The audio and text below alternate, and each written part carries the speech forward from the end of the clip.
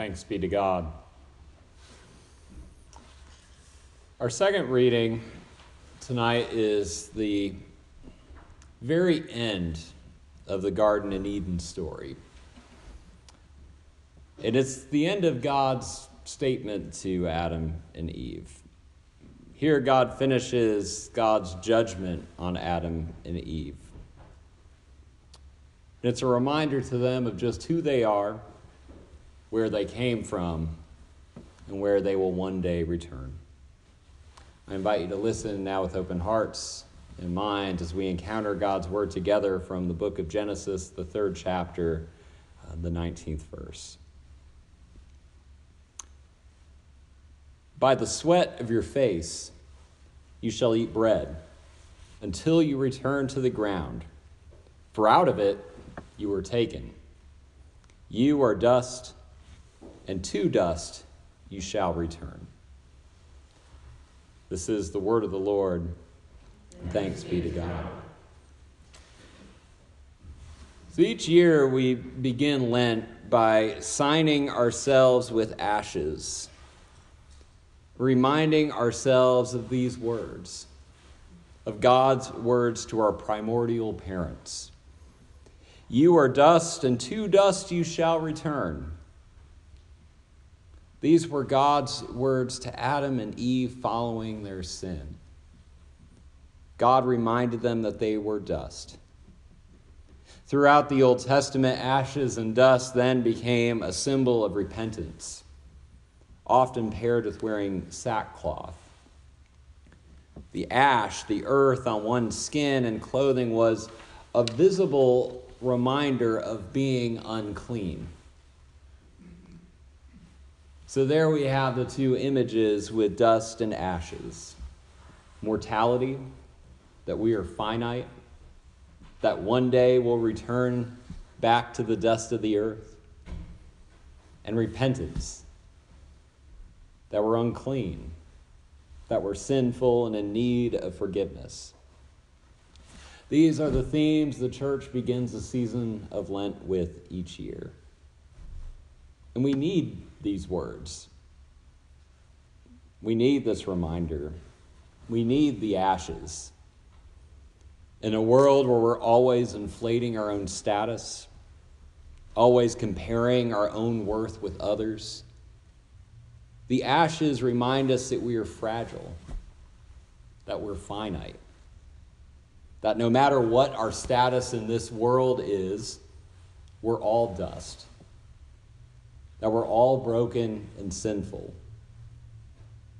that we're unable to help ourselves, that we are indeed in dire need of repair and redemption. The first Ash Wednesday service I ever led was in my residency church in Indianapolis. There was a somber feeling throughout the service in the neo-Gothic sanctuary. As you can imagine, I was pretty nervous for the first time imposing ashes on folks. It's not as easy as it looks. It's kind of messy, and it's a little bit of a strange thing, to be honest. But as I was in the middle of imposing ashes on congregants, something odd happened. I noticed that as people came through the line, many people responded to receiving the ashes by saying, "Thank you."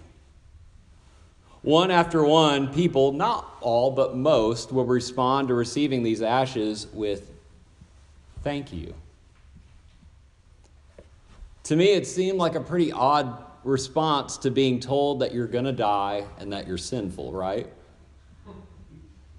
For years, I attributed this response to the innate niceness of people in the Midwest, or simply the fact that maybe they just didn't know what else to say.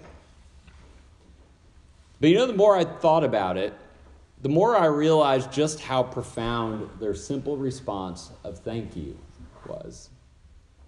And that they were indeed on the right path to understanding this sacred day, and taught me quite a bit about understanding this sacred day.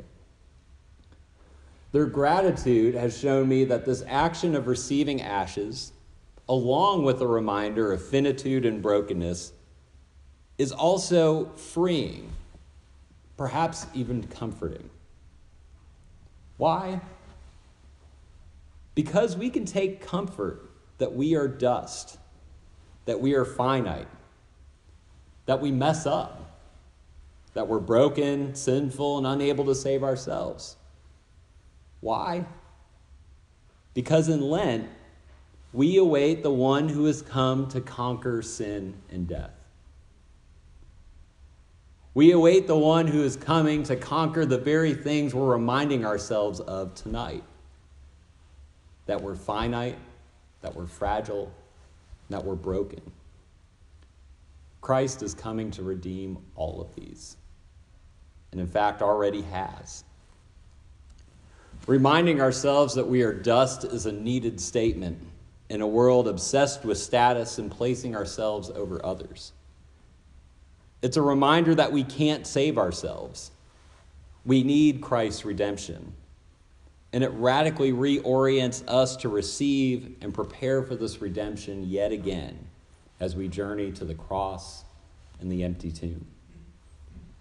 So friends, let us receive these ashes tonight with humility, but also with gratitude as we await and anticipate the redemption of our Lord. And may our gratitude ground us in the dust and ashes of this world, that we might be about the work of participating in Christ's work of redemption. Remember, friends, that you are dust, and to dust you shall return. But also that you are dust, and from this dust, God made you. God made you in God's own loving image. May we go out with the sign of ashes on our foreheads to see the dust in everyone else. Amen.